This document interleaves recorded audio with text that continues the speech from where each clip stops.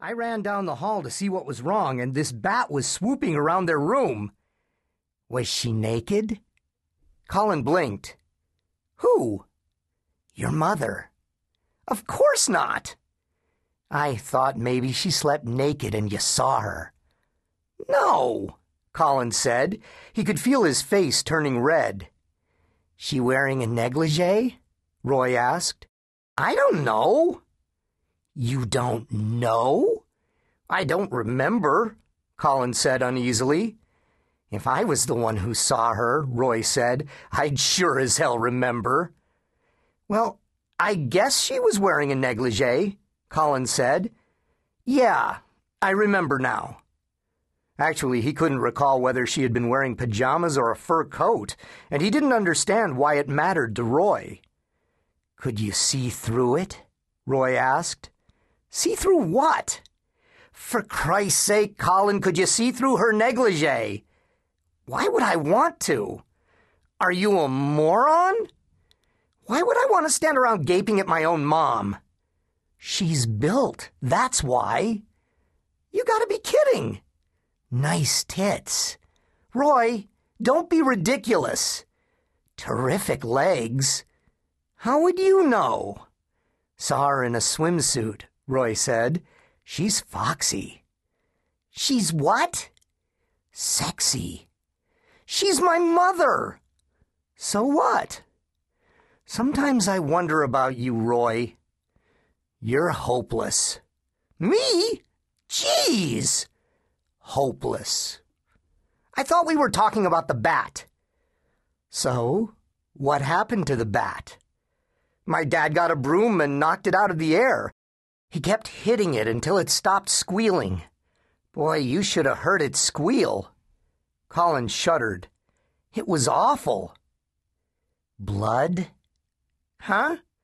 Was there a lot of blood? No. Roy looked at the sea again. He didn't seem impressed by the story about the bat. The warm breeze stirred Roy's hair. He had the kind of thick golden hair and the wholesome freckled face that you saw in television commercials.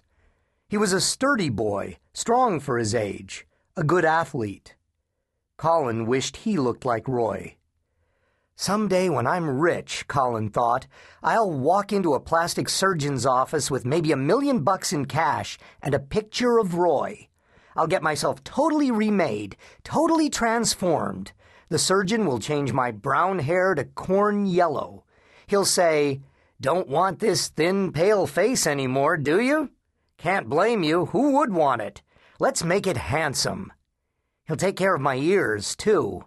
They won't be so big when he's done. And he'll fix these damned eyes. I won't have to wear thick glasses anymore. And he'll say, "Want me to add a bunch of muscles to your chest and arms and legs? No problem. Easy as cake." And then I won't just look like Roy. I'll be as strong as Roy, too. And I'll be able to run as fast as Roy, and I won't be afraid of anything. Not anything in the world. Yeah.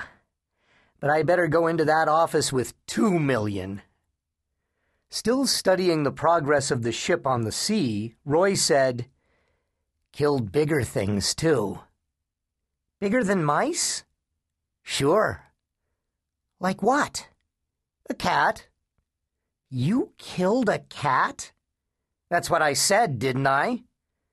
Why'd you do that? I was bored. That's no reason. It was something to do. Jeez. Roy turned away from the sea. What a crock, Colin said.